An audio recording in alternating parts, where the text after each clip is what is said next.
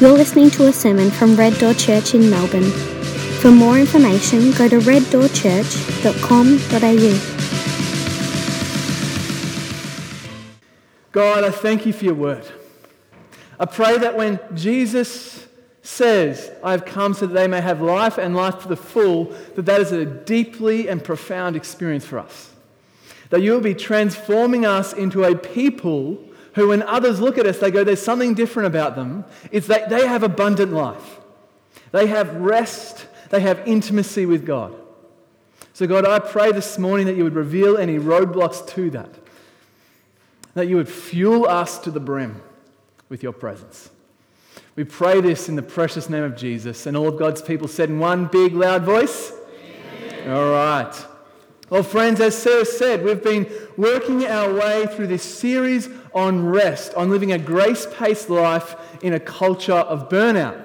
And so week one, we took a look at God as creator and how knowing God releases us to rest, and knowing ourselves releases us also. And in week two, we looked at the Sabbath, this profoundly Christian idea of taking one day, 24 hours to rest and be with God. But sometimes what happens is that we have these big pillars in the Christian life, and we end up with a faith that looks like fasting and feasting. That on these big moments, on Sunday or on Sabbath, we feast with the intimacy with God. We draw near to Him, and the rest of the week, we just survive on the fumes. But I don't actually think that's what faith looks like. I don't think that's what a grace-paced life looks like. It looks like eating all the time. You've got to fuel up. And so I might not have mentioned it before, but I'm a cyclist. You might only know that because every single time I get up here, I have a cycling analogy. Right? Now, I was talking with someone the other day, and they were intrigued as how you keep cycling for a really long distance. So just imagine you're going for a 5-hour bike ride. How do you keep going? Well, the answer is that you have to keep eating all the time, constantly. So can I just please have a volunteer? Maybe I'll just draw a hat out of the name like Mark Zachary. Would you like to come to the front? Yeah. It's great when you call out people by name in front of a crowd. You don't have to do what you're doing. All right, Mark, so you're about to go on a 5-hour bike ride. So first things first, you need to put on your cycling jersey. So can you chuck that on for me?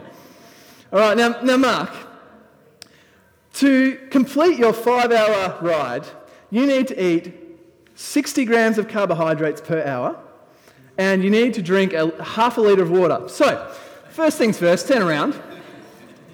I've got some bananas for you. So we've got to check those. Turn around. So we're going to chuck some bananas in there. All right. Second thing, you're going to need to eat 6 muesli bars. All right. So each one of these is 15 grams. So 4 of those will get you done. Okay. And then, you need some gels. These are special magic sugar gels. And so you need some of those. But you don't have any water, so I think you actually need some Coke as well, Mark. So, let's chuck some of these in your pocket. All right. But you actually haven't got any water yet, Mark. So now you've got to carry some water. So now you're a self-sufficient cyclist ready to be fueled for your 5-hour journey. How do you feel? Heavy. You can take a seat, Mark. Thank you for being part of this visual representation. Right? You need a lot of fuel just for a 5-hour bike ride. Thank you, mate. For your own convenience, Mark, I did wash that before I gave it to you. And so you might go, that's sure a lot of food to be eating, but you only have to learn a lesson once. What happens when you don't fuel up? There's a thing that happens to every cyclist at least once, and it's called bonking. I told you, no one came up with cool terms for cycling, right? Bonking is what happens when your body literally runs out of energy to fuel it. It does not matter whether you're 50 k's from home or 5 kilometres from home, your body won't work anymore. You will go from riding at a nice, comfortable speed to being completely stopped. Done. This is not about going too hard for too long. You just haven't fueled yourself. It's happened to me. It happened to me at this McDonald's about a year, 2 years ago. And in 5 minutes, to make sure I got home, I ate 2. Right? Take up cycling. If that's what you eat, right, that's my thing. I'm going to take up cycling now. If 5 hours of exercise fatigues our body to the point where it constantly needs fuel, how much more does the Christian life need fueling? Life is hard and it's difficult, and so we not only need to live from pillar to pillar, from feast to feast, but every single day we need to draw near to God and feast and eat upon His grace. And so that's what we're going to look at this morning. We're going to look at how do Christians refuel? What are the things that day by day, week by week, that we can participate in to make sure that we are full of the grace of God? So we're going to look at the book of John. So let's just go into John 9 for some context, because I think that's going to be helpful. Otherwise, it's sort of like entering the Marvel universe at Endgame, right? You're going to enjoy it, but it's not going to make a lot of sense. It's going to be way more enjoyable if you start at the beginning. Okay, so this story in John 10 actually has its beginning in John 9. And so there's this super cool story about a blind man. So this man is blind, and the disciples and Jesus come along to the blind man. And what happens is the disciples go, well, what happened to make this man blind? Was it because he sinned? Was it his father's sin? Was it his mother's sin? And Jesus says, well, actually, it's none of those. This man is blind so that the glory of God may be revealed, that the might and power of God might be shown. So Jesus has compassion among the man. He spits into the dirt, makes this paste in the ground, and then puts it on the guy's eye, and suddenly he can see. Now, I don't advise doing this at home. One day, my brother had conjunctivitis and told me he couldn't see, and I said, well, Jesus taught me how to fix that. Right? Yeah, don't try that at home. Does not work as effectively for me as it does for Jesus. Anyway, the Pharisees start getting upset. And why are they upset? Because Jesus is doing this miracle on the Sabbath. Da, da, da. Okay? So they start accusing Jesus of using power from Satan, because no man of God would heal anyone or do anything on the Sabbath. So what they do is that they investigate Jesus, and they can't find Jesus, so they investigate the man. And so they ask the man, and he doesn't have the answers for them. And then they ask his family, and the family says, well, you should go ask the man again. And the man comes, and he has one of my all-time favorite zingers in the Bible. Oh, where is it? He says, why do you want to know this? Do you want to worship Jesus as well? Well, no, they want to kill him. So what is their response to the blind man who can now see, who's encouraging the Pharisees to worship Jesus? They throw him out of the temple. They cast him out of the presence of God. Jesus hears about this and finds the man and has this conversation about eternal life with him, and the Pharisees find them, and we pick it up in verse 40. Some of the Pharisees who were with him heard these things and asked Jesus, are we blind too? And Jesus said, if you were blind, you wouldn't have sinned. But now that you say we see, your sin remains. So so John 10, the context is there's these Pharisees who are upset with Jesus because he's healed someone on the Sabbath. He's brought life to someone on the Sabbath. Okay, so we pick it up again in John 10. So let me read the first 2 verses. Truly I tell you, anyone who doesn't enter the sheep pen by the gate but climbs in some other way is a thief and a robber. The one who enters by the gate is the shepherd of the sheep. Okay. So I'm just going to make a base assumption that most of us aren't very familiar with ancient Eastern farming practices, right? I don't know, maybe you've had a weird life. That's okay. So what would have happened is that back then, not just one family, but a number of families, maybe 7 families, would have gotten all their sheep, all their flock, and put them in one gigantic pen, and they would have paid a gatekeeper. Someone who has stood at the gate, because they want to make sure that they're protected by the night, that no one comes in. So the only person who's going to come into the family sheep pen, they're going to either enter by the gate because they know the sheep, because the gatekeeper knows them, or they're going to come in over the fence to steal and destroy. So Jesus is actually making a very pointed remark. Because who is the thief and the robbers who have come to kill and destroy? It's the Pharisees.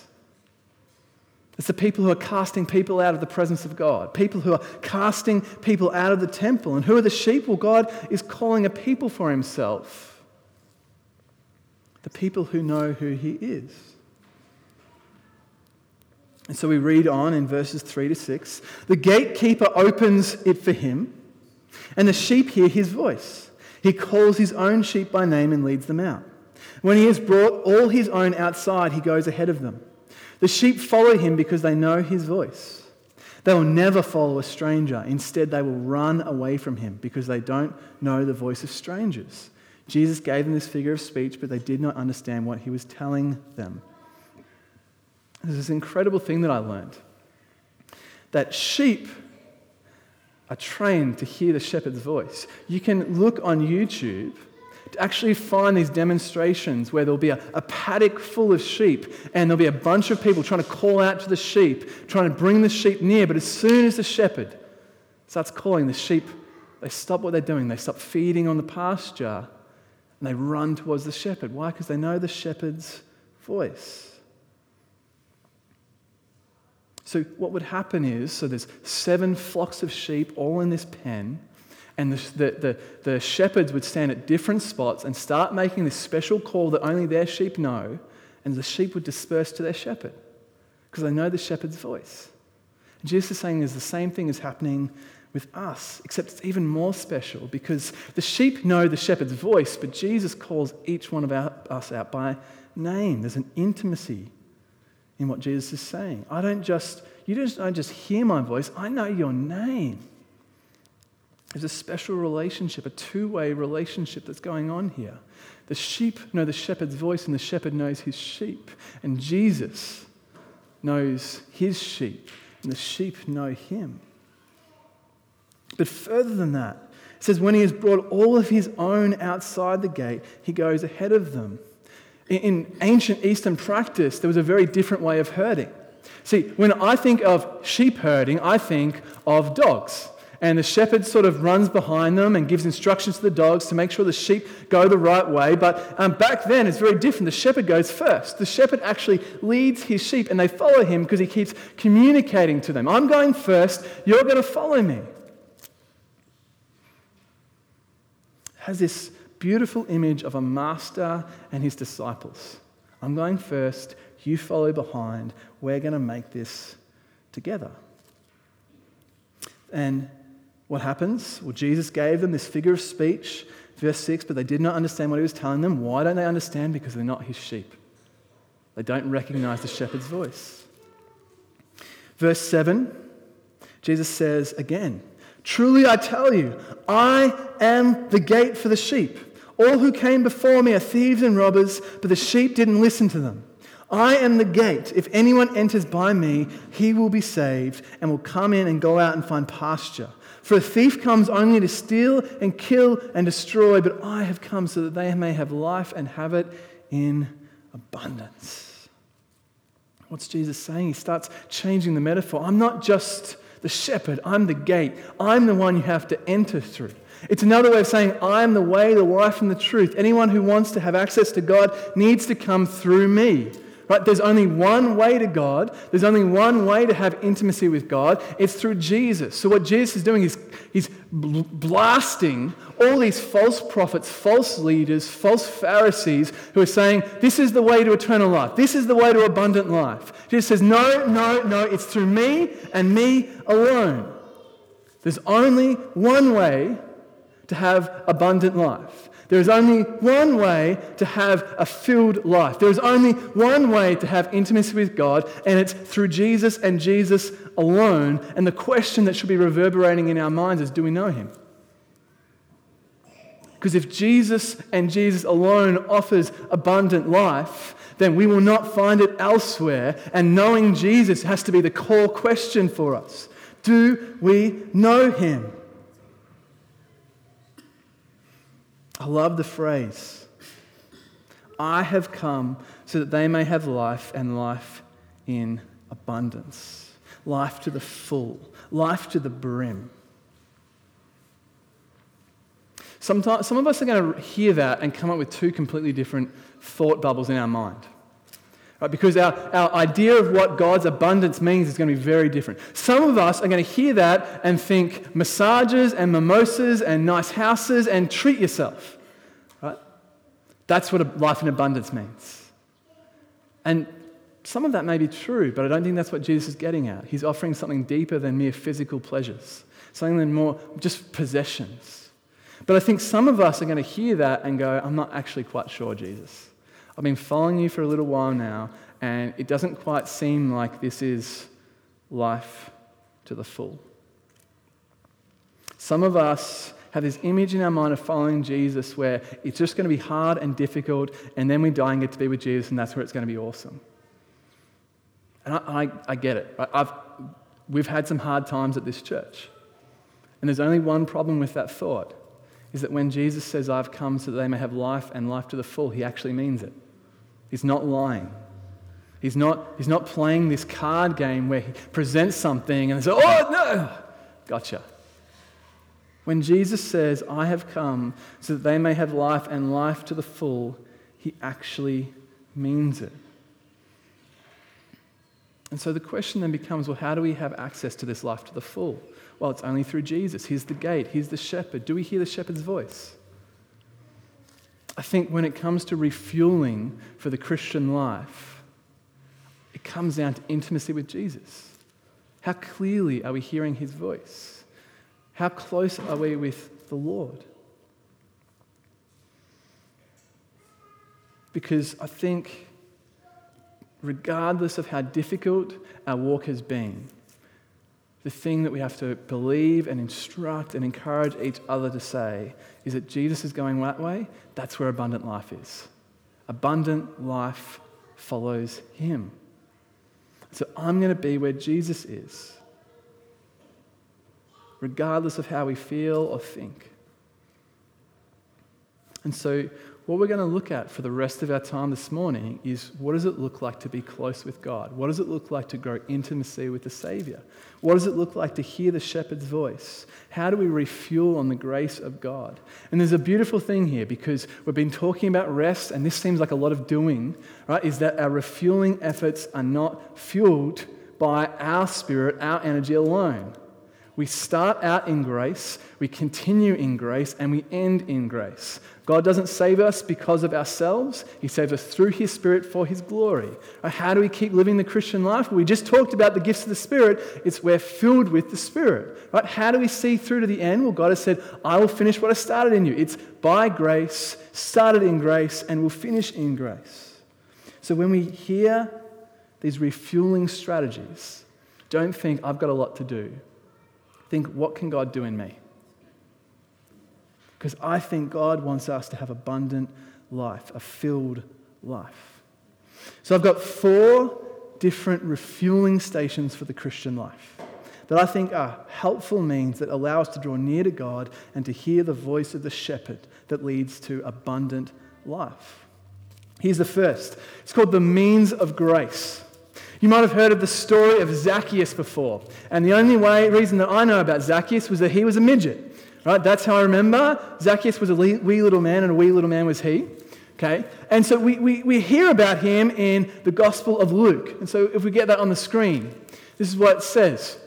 He entered Jericho, that's Jesus, and was passing through. There was a man named Zacchaeus who was a chief tax collector and was rich. He was trying to see who Jesus was, but he couldn't see him. He was not able because of the crowd, since he was a short man. That's a politically correct way of saying midget.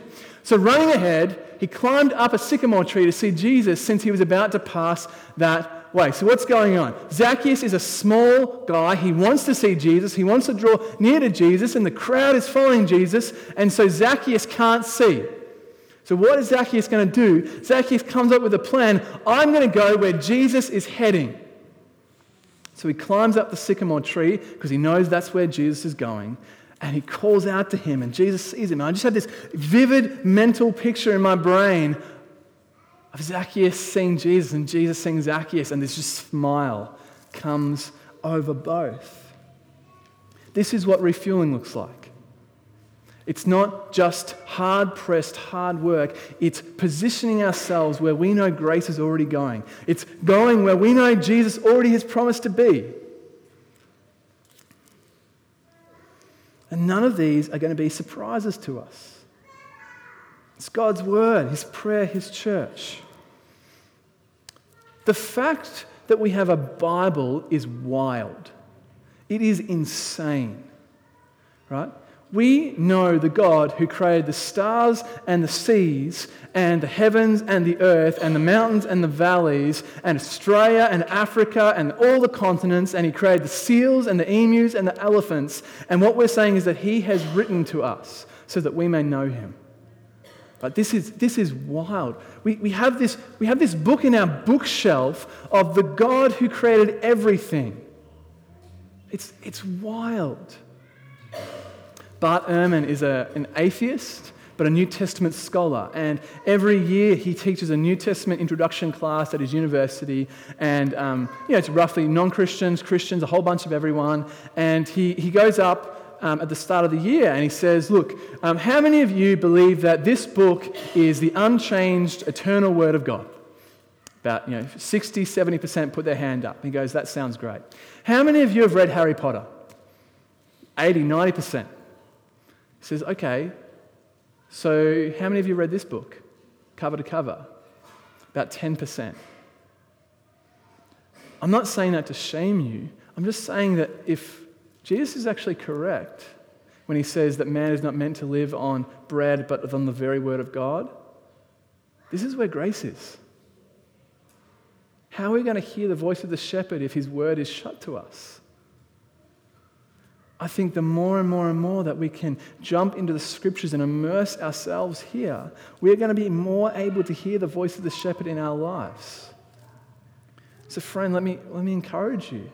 Open up your Bibles.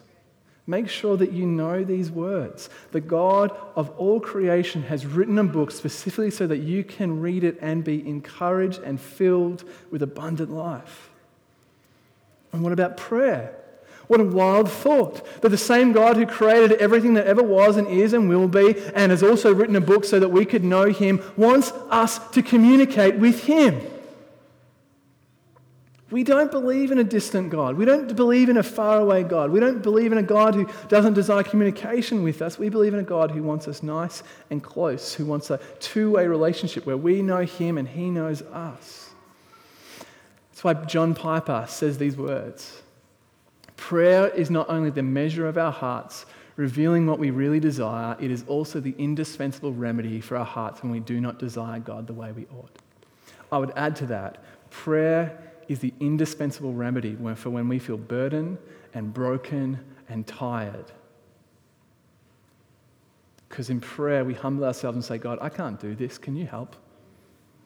Can you draw me close to you? I'm trying really hard, but I'm tired. Can you bring me close to you? And the third means of grace, if reading, getting into God's word and having God's ear is important, I think just as important is the church. The church gets a bad rap, I get it. I have been a Christian since I was 13 years old. I'm approaching 29, so I don't know how much that is. That's 16 years of being a Christian. I've seen it all. I've been in ministry. I know all the pains and the hurts that come from being a part of a church, but I also know this. If the church did not exist, I would not be a Christian.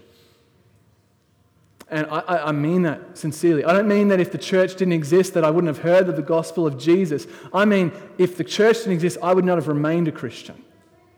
The church has been a constant encouragement, an instruction, occasional rebuking. It has been God's chosen instrument of making me more like Jesus. I remember there's a number of times, we don't have enough time. I remember a really poignant moment in my Christian faith, and it was the week that Sarah got cancer. And I was preaching, and I to be honest with you, I did not want to be at church. I wanted to be at home, underneath my sheets, pretending that life didn't exist. And Sarah was in hospital, and she was taken care of, and I was like, I'm going to go to church, I'm going to preach. And I remember I couldn't sing. I'm like, I don't know what I'm singing. And I remember sitting here with the church singing, and it was like they were singing to me to remind me who God was. That's what the church is. It's a constant reminder of who God is to each other. We don't just sing so that God will be glorified. We sing to remind each other because we forget. We get tired. We find it hard to hear the voice of the shepherd. Where else do you come to hear the scriptures read and explained and encouraged, where we get to sing songs about God that remind us of who God is, where we get to be with fellow Christians, where we work it out? I know, without a doubt, if the church does not exist, I'm not a Christian. There's this great quote that I've come back to again and again by a guy, David Mathis. It's a long one, but it's a good one. He says this about the church. It's a shame the word fellowship has fallen on hard times in some circles and is dying the death of domestication and triviality. It is an electric reality in the New Testament, an indispensable ingredient in the Christian faith, and one of God's chief means of grace in our lives. The koinonia, the Greek for commonality, the partnership, the fellowship, the church that the first Christians shared wasn't anchored in a common love for pizza, soft drink, and a nice clean evening of fun amongst the fellow churchified.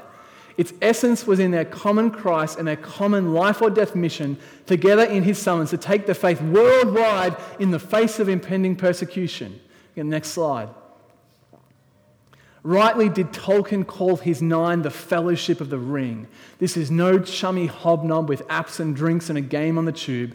It's an all-in, life or death, collective venture in the face of great evil and overwhelming opposition. The fellowship is less like friends gathered to watch the Super Bowl and more like players on the field in blood, sweat and tears, huddled in the backfield, ready in preparation for the next down. That's the church. It's not just a place for us to come and, be gently encouraged. It's the place we come to be restored. It's the place we come after a week fighting a great evil together to be filled by the God of all comfort. Something I've noticed in my 16 years as a Christian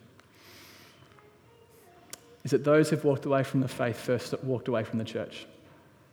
And those who have kept in the faith have grown in appreciation for the church. I'm not saying that church isn't hard or church isn't difficult. I'm just saying it's vital. If you're going to be a Christian who experiences abundant life, the church is a vital ingredient. It is not either or. It is all in. So we have the means of grace, the word and prayer and the church. Here's a slightly different one, silence. There's this incredible story in the book of 1 Kings. It's a great reason to read your Old Testament because some of the stories in there are just wild. So this is found in 1 Kings 18:19. And here we find the prophet Elijah. Now Elijah is a gospel beast. He's a man after God's own heart. He loves the Lord. And the situation that he's facing is that the nation of Israel, God's chosen nation, has rejected God. They've started worshipping Baal. So God has made a people for himself, and suddenly they start worshipping someone else. Imagine if you walked into church this morning and we say, well, last week we talked about Jesus, this week we're all about Buddha. It's making life all about Buddha. Like, that would be weird and strange and disconnected, right? And we hope that there'd be some godly men and women who say, wait a second, right? Jesus is really, really important here, but that's what Elijah is doing. And so what it actually says in the text is that there is 450 different prophets of Baal, and Elijah is the last remaining faithful prophet. So what they do is that it's a problem because Elijah is a powerful man, a gifted speaker, and so they have this showdown on a mountain. And what they decide to do is that we're going to make 2 sacrifices. There's going to be a bull on an altar. And what we're going to do is we're both going to call on our gods to consume the sacrifice by taking the sacrifice. And whichever one does it first, that's going to be the God we worship. Okay? So they do whatever the Old Testament version of paper, scissors, rock is. And the prophets of Baal go first. So they start dancing around the altar. They start making cuts on their body. They start shouting and running around and chanting and doing all these rituals. And it's hours and hours and hours, and nothing happens. And in fact, Elijah he starts mocking them. So you can read it. It says, at noon Elijah mocked them. He said, shout loudly, for he's a god. Maybe he's thinking it over. Maybe he's wandered away, or maybe he's on the road. Perhaps he's sleeping and will wake up. In some translation, it says, maybe Baal is on the road. Right?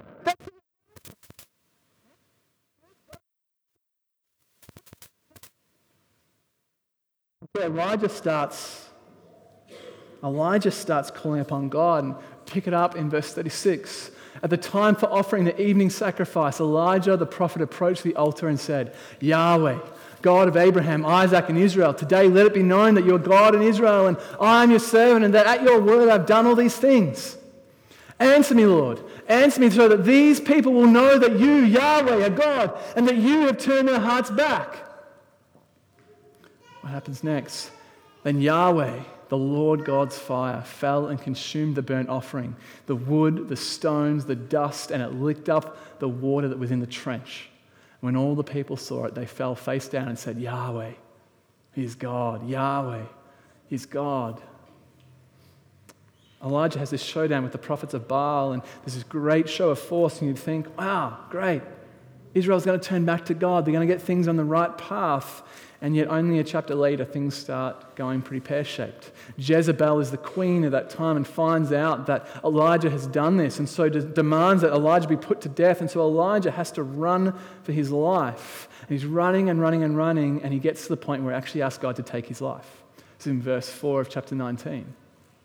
He went on a day's journey into the wilderness. He sat down under a broom tree and prayed that he might die. He said, I've had enough, Lord. Take my life, for I'm no better than my father's. We meet this powerful man of God who is completely done, completely burnt out, completely broken.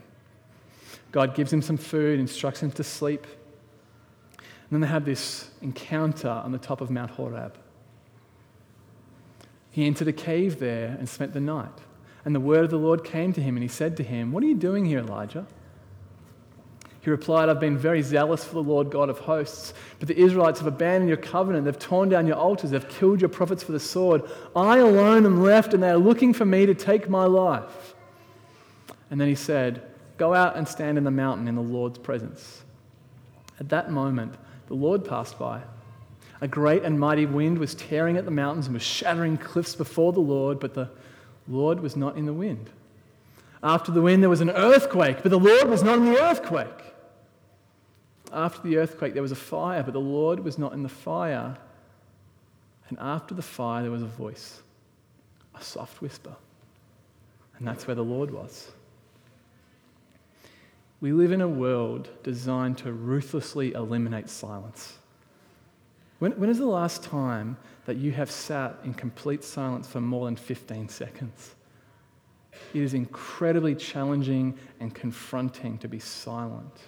We live in a world where there's ambient noise, white noise, where we have apps to reduce silence. There's white noise apps so that you can just get it in the background and make sure that you are not silent.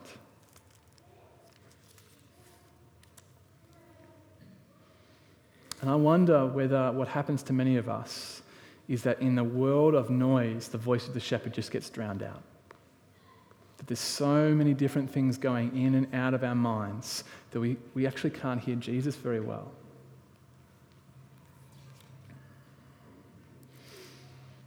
I wonder what it would look like for us to practice a discipline of silence.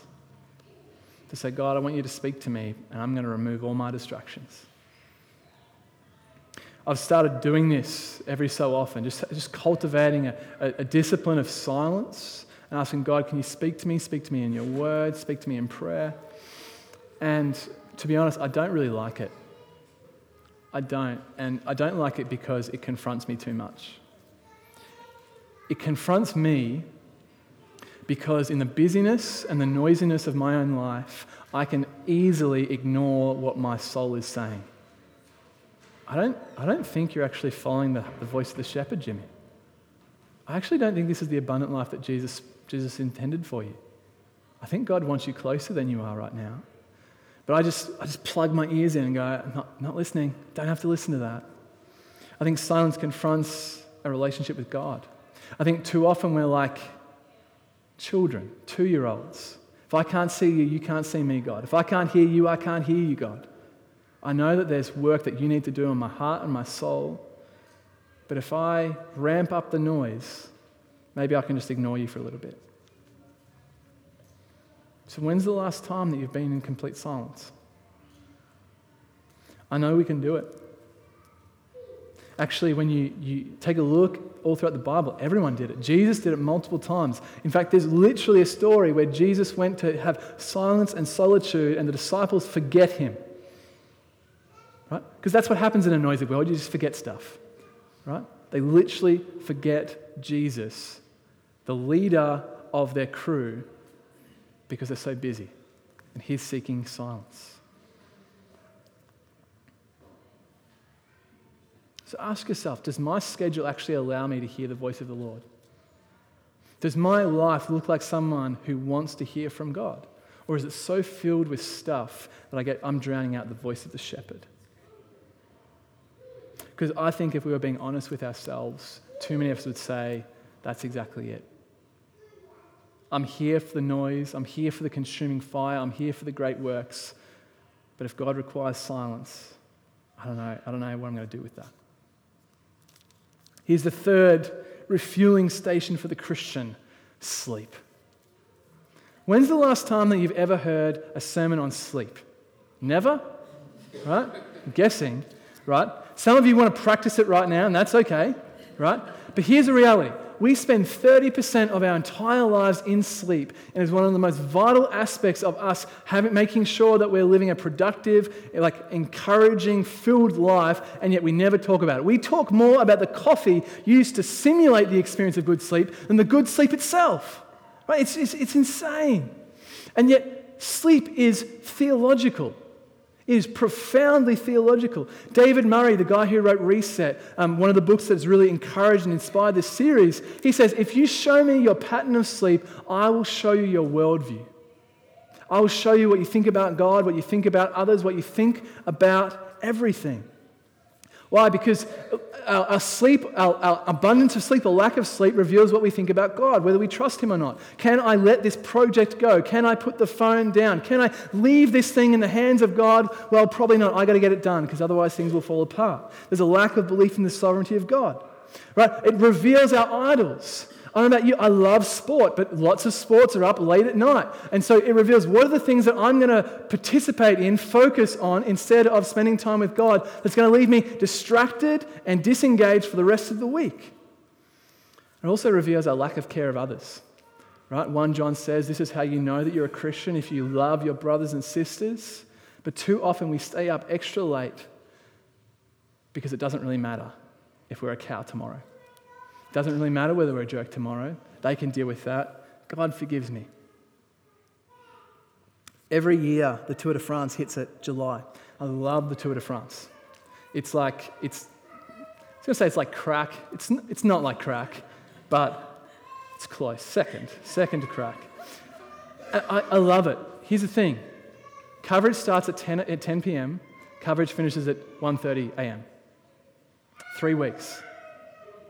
Right? And for years and years and years, the month of July, I've stayed up almost every single night. And I had this realization this year that I actually can't watch the Tour de France. I'm a bad husband when I stay up that late. I'm a bad leader when I stay up that late. I'm a bad friend when I stay up that late. And I'm a bad Christian. Missing out on those extra 3 hours of sleep every night makes me care for Sarah less. It makes me listen to my friends less. It makes me less engaged with the people I care about, and it makes me less inclined to hear the voice of God. Sleep matters. It matters physically, spiritually, and emotionally. And it's one of the things that we just ignore. Right? 100 years ago, people slept 11 hours a night, and we, on average, sleep 7. We've lost 4 hours over the last 100 years. It's just insane. And you look at some of the research, we can get this quote from David Murray. Research shows that 1 week of sleeping fewer than 6 hours a night results in damaging changes to more than 700 genes, coronary narrowing, and brain tissue loss. I don't have enough brain tissue to lose more. Chronic sleep deprivation is associated with increased risk of infection, stroke, cancer, high blood pressure, heart disease, and infertility. Sleep loss increases hunger, desire for more food, and leads to obesity. Okay, great. Well, that doesn't sound very encouraging, does it? What about this word from Don Carson, a New Testament scholar? If you are amongst those who become nasty, cynical, or even full of doubt when you are missing your sleep, you are morally obligated to try to get the sleep that you need. We are whole, complicated beings. Our physical existence is tied to our spiritual well-being, to our mental outlook, to our relationships with others, including our relationship with God.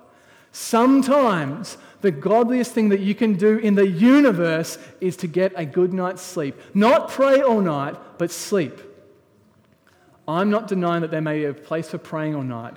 I'm merely insisting that in the normal course of things, spiritual discipline obligates you to get the sleep you need. That hits me. I have a moral obligation if I am nasty or cynical or full of doubt the following morning to get the sleep that I need. I can't watch the Tour de France.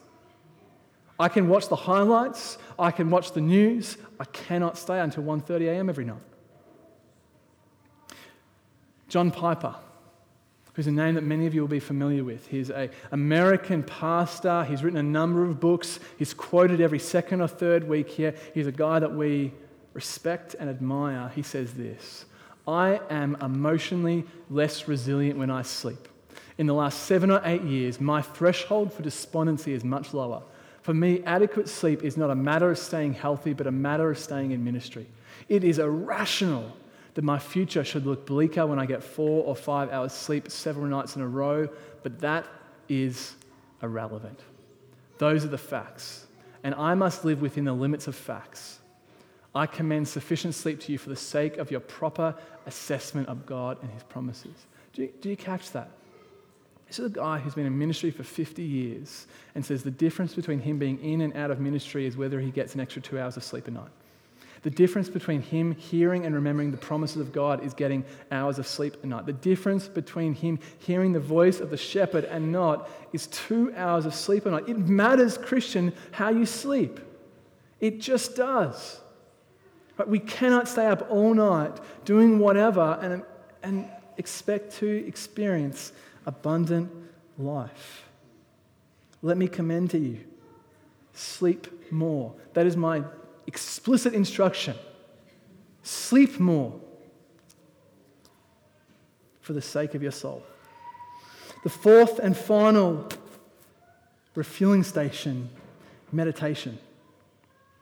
Been doing a lot of reflection on just the things that have changed in the 29 years that I've been on earth. And one of the things I think that has changed the most is our technology and our relationship with it. I remember the first time I got a phone. I was 16 years old. You had to buy 6 Coke bottles and get in the caps, so 6 caps, and send it in with $30, and then you got this phone. What a cracker. It was a beast. You could play soccer with it, like it did not break.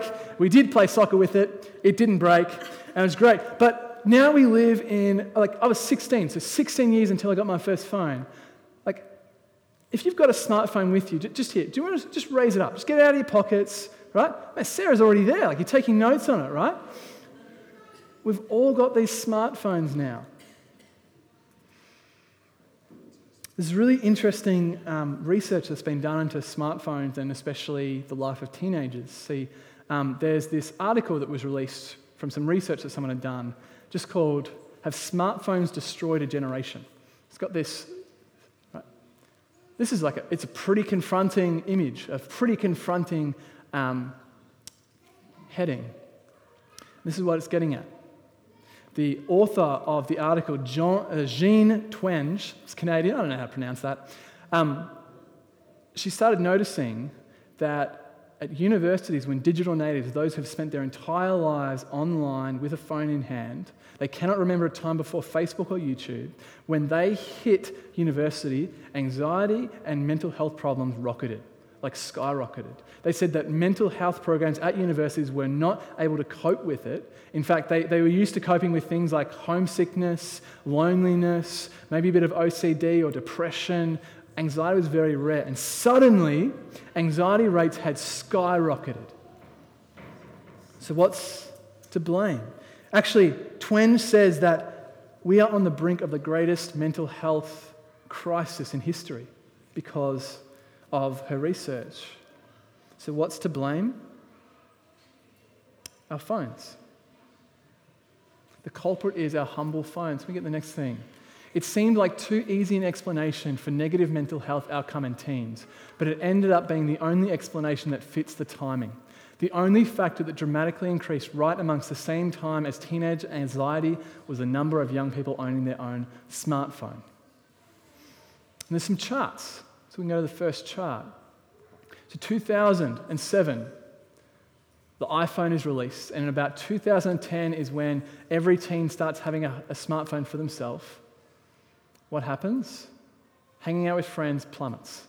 Connection plummets. Disconnection exponentially increases. What about the next slide? Less likely to get enough sleep.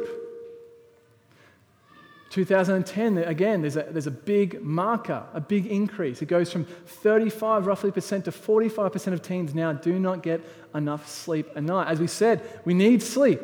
And this is the one that hit me most. It makes me want to sell my phone. Can we get the next one? More likely to feel alone. 2010, everyone's got their own smartphone. And more likely to feel alone almost like triples. Like it's insane. And I'm not here to blame the smartphone. I'm not here to blame teenagers. In fact, we all just raise up our phones. We have our phones on us 24/7. They are having an effect on us whether we want it or not. They are changing us and shaping us and transforming us. They are making us addicted to distraction. And distraction is an enemy to the presence of God. It just is. We cannot meditate upon God. We cannot focus on God if we are continually distracted by, like Farmville. The average person picks up their phone 81,500 times a year, which roughly averages out to 4.3 times, once every 4.3 minutes, which means that by the time this service is finished, you'll have been tempted to pick up your phone 15 times. You're at church, trying to get close to God, and this thing in your pocket is distracting you. It undermines our ability to focus on God, to chew on God, to think about His promises, to think about His grace. Meditation is one of the greatest allies the Christian faith has. It is not an easy religion. The things that we talk about are not simple. They require chewing, processing, just constantly thinking over and over and over. You think you've got grace and then you think about it more and I don't understand it. Distraction destroys us. Like meditation is just this constant theme. Can we get some Bible verses in Colossians? I think chapter 3, that's right. If you've been raised with the Messiah, seek what is above, where the Messiah is, seated at the right hand of God. What? Set your minds on what is above, not what is on the earth. Then the next one, this is in Hebrews 12, one of my favorites. Therefore, since we also have such a large cloud of witnesses surrounding us, let us lay aside every weight and the sin that so easily entangles. Let us run with endurance the race that lies before us, keeping our eyes on Jesus, the source and perfecter of our faith, who for the joy that lay before him endured a cross and despised the shame and sat down at the right hand of the throne of God. It's encouraging us to keep our eyes, keep our minds on Jesus. And I think where it's most clear in Philippians chapter 4, finally, brothers, whatever is true, whatever is honorable, whatever is just, whatever is pure, whatever is lovely, whatever is commendable, if there's any moral excellence, and if there's any praise, dwell on these things. What do we think we're doing on our phones? Is it that? Right, let me just ask an honest question, and you can be honest here, right? We've got confession in a bit, right? There'll be absolution, you're fine. What's the first thing you picked up this morning? Was it your phone? Right? It's programmed itself into our lives to be the first thing that we pick up and the last thing we lay down. The first thing that gets into our brains is the brokenness of Facebook and Instagram and Twitter and Google and all the kind of stuff that we're researching every single day. It is killing us. It just is. I'm not against phones. I have my own smartphone. But I wonder what it means when every single day we meditate on the meaningless. Every single day we're not meditating. Can we get that Philippians passage back up, Jose? We're not meditating on what is honorable or pure or lovely or commendable. We're meditating on what's broken. We're meditating on what's insecure. We're meditating on what's not working. It shapes us. It drains us. It disconnects us from the refueling station of meditation. This ability to chew on, to process the things of God. So what would it look like for you to meditate on the things of God? What would it look like to put down the phone and disconnect from Facebook and Twitter and Instagram and all the stuff that doesn't really matter and just spend time with God? Right? Facebook is useless. Twitter and Instagram are useless. They just are. I love them, right? But they're useless. They bring nothing to my life, right? And yet I know that the presence of God brings so much. So why am I trading something that means so much for something that means so little? I'm addicted to these little baubles that shine and catch my attention when what I need is to keep my eyes on Jesus. So let me end here. I remember that Jono gave this analogy once that I think is profound. He was catching up with someone, and the person was like, I'm feeling really disconnected from God. I'm feeling really tired. I'm feeling broken. Feeling burnt out. And he said, okay, like that happens. Like we all go through these dark nights of the soul, through these desert seasons where we feel distant from God. He said, okay, so have you been reading your Bible? No. It's difficult. It's tricky at the moment. You know, I'm just saying at the time. Okay, so you've been praying. Okay, no. Occasionally, maybe once a week. Okay, so you've been meeting with fellow Christians. You know, my life is just so busy. Okay, so have you been getting to church? Like once a month. You know, it's pretty good. Excellent attendance. Okay, so you're spending time with God? Not really. And Jonah just says, what do you expect to happen? Right? God has laid his word out for you to feast on. He's given you his ear to speak to. He's given you brothers and sisters to encourage you. You're not taking them. God has laid a feast down for you to enjoy, and you're sitting at the table complaining of being starving. Christian, we live in a busy world. We live in a culture of burnout, and God has laid a feast down for us to enjoy his presence, to get us to slow down and enjoy abundant life. And I feel like the thing that God is saying to us, will you pick up the fork and eat? Right? Spirit empowered, pick up the fork and eat. God has so much for us, and we complain of having so little. I think that when Jesus says, I've come so that they may have life and life to the full, he means it.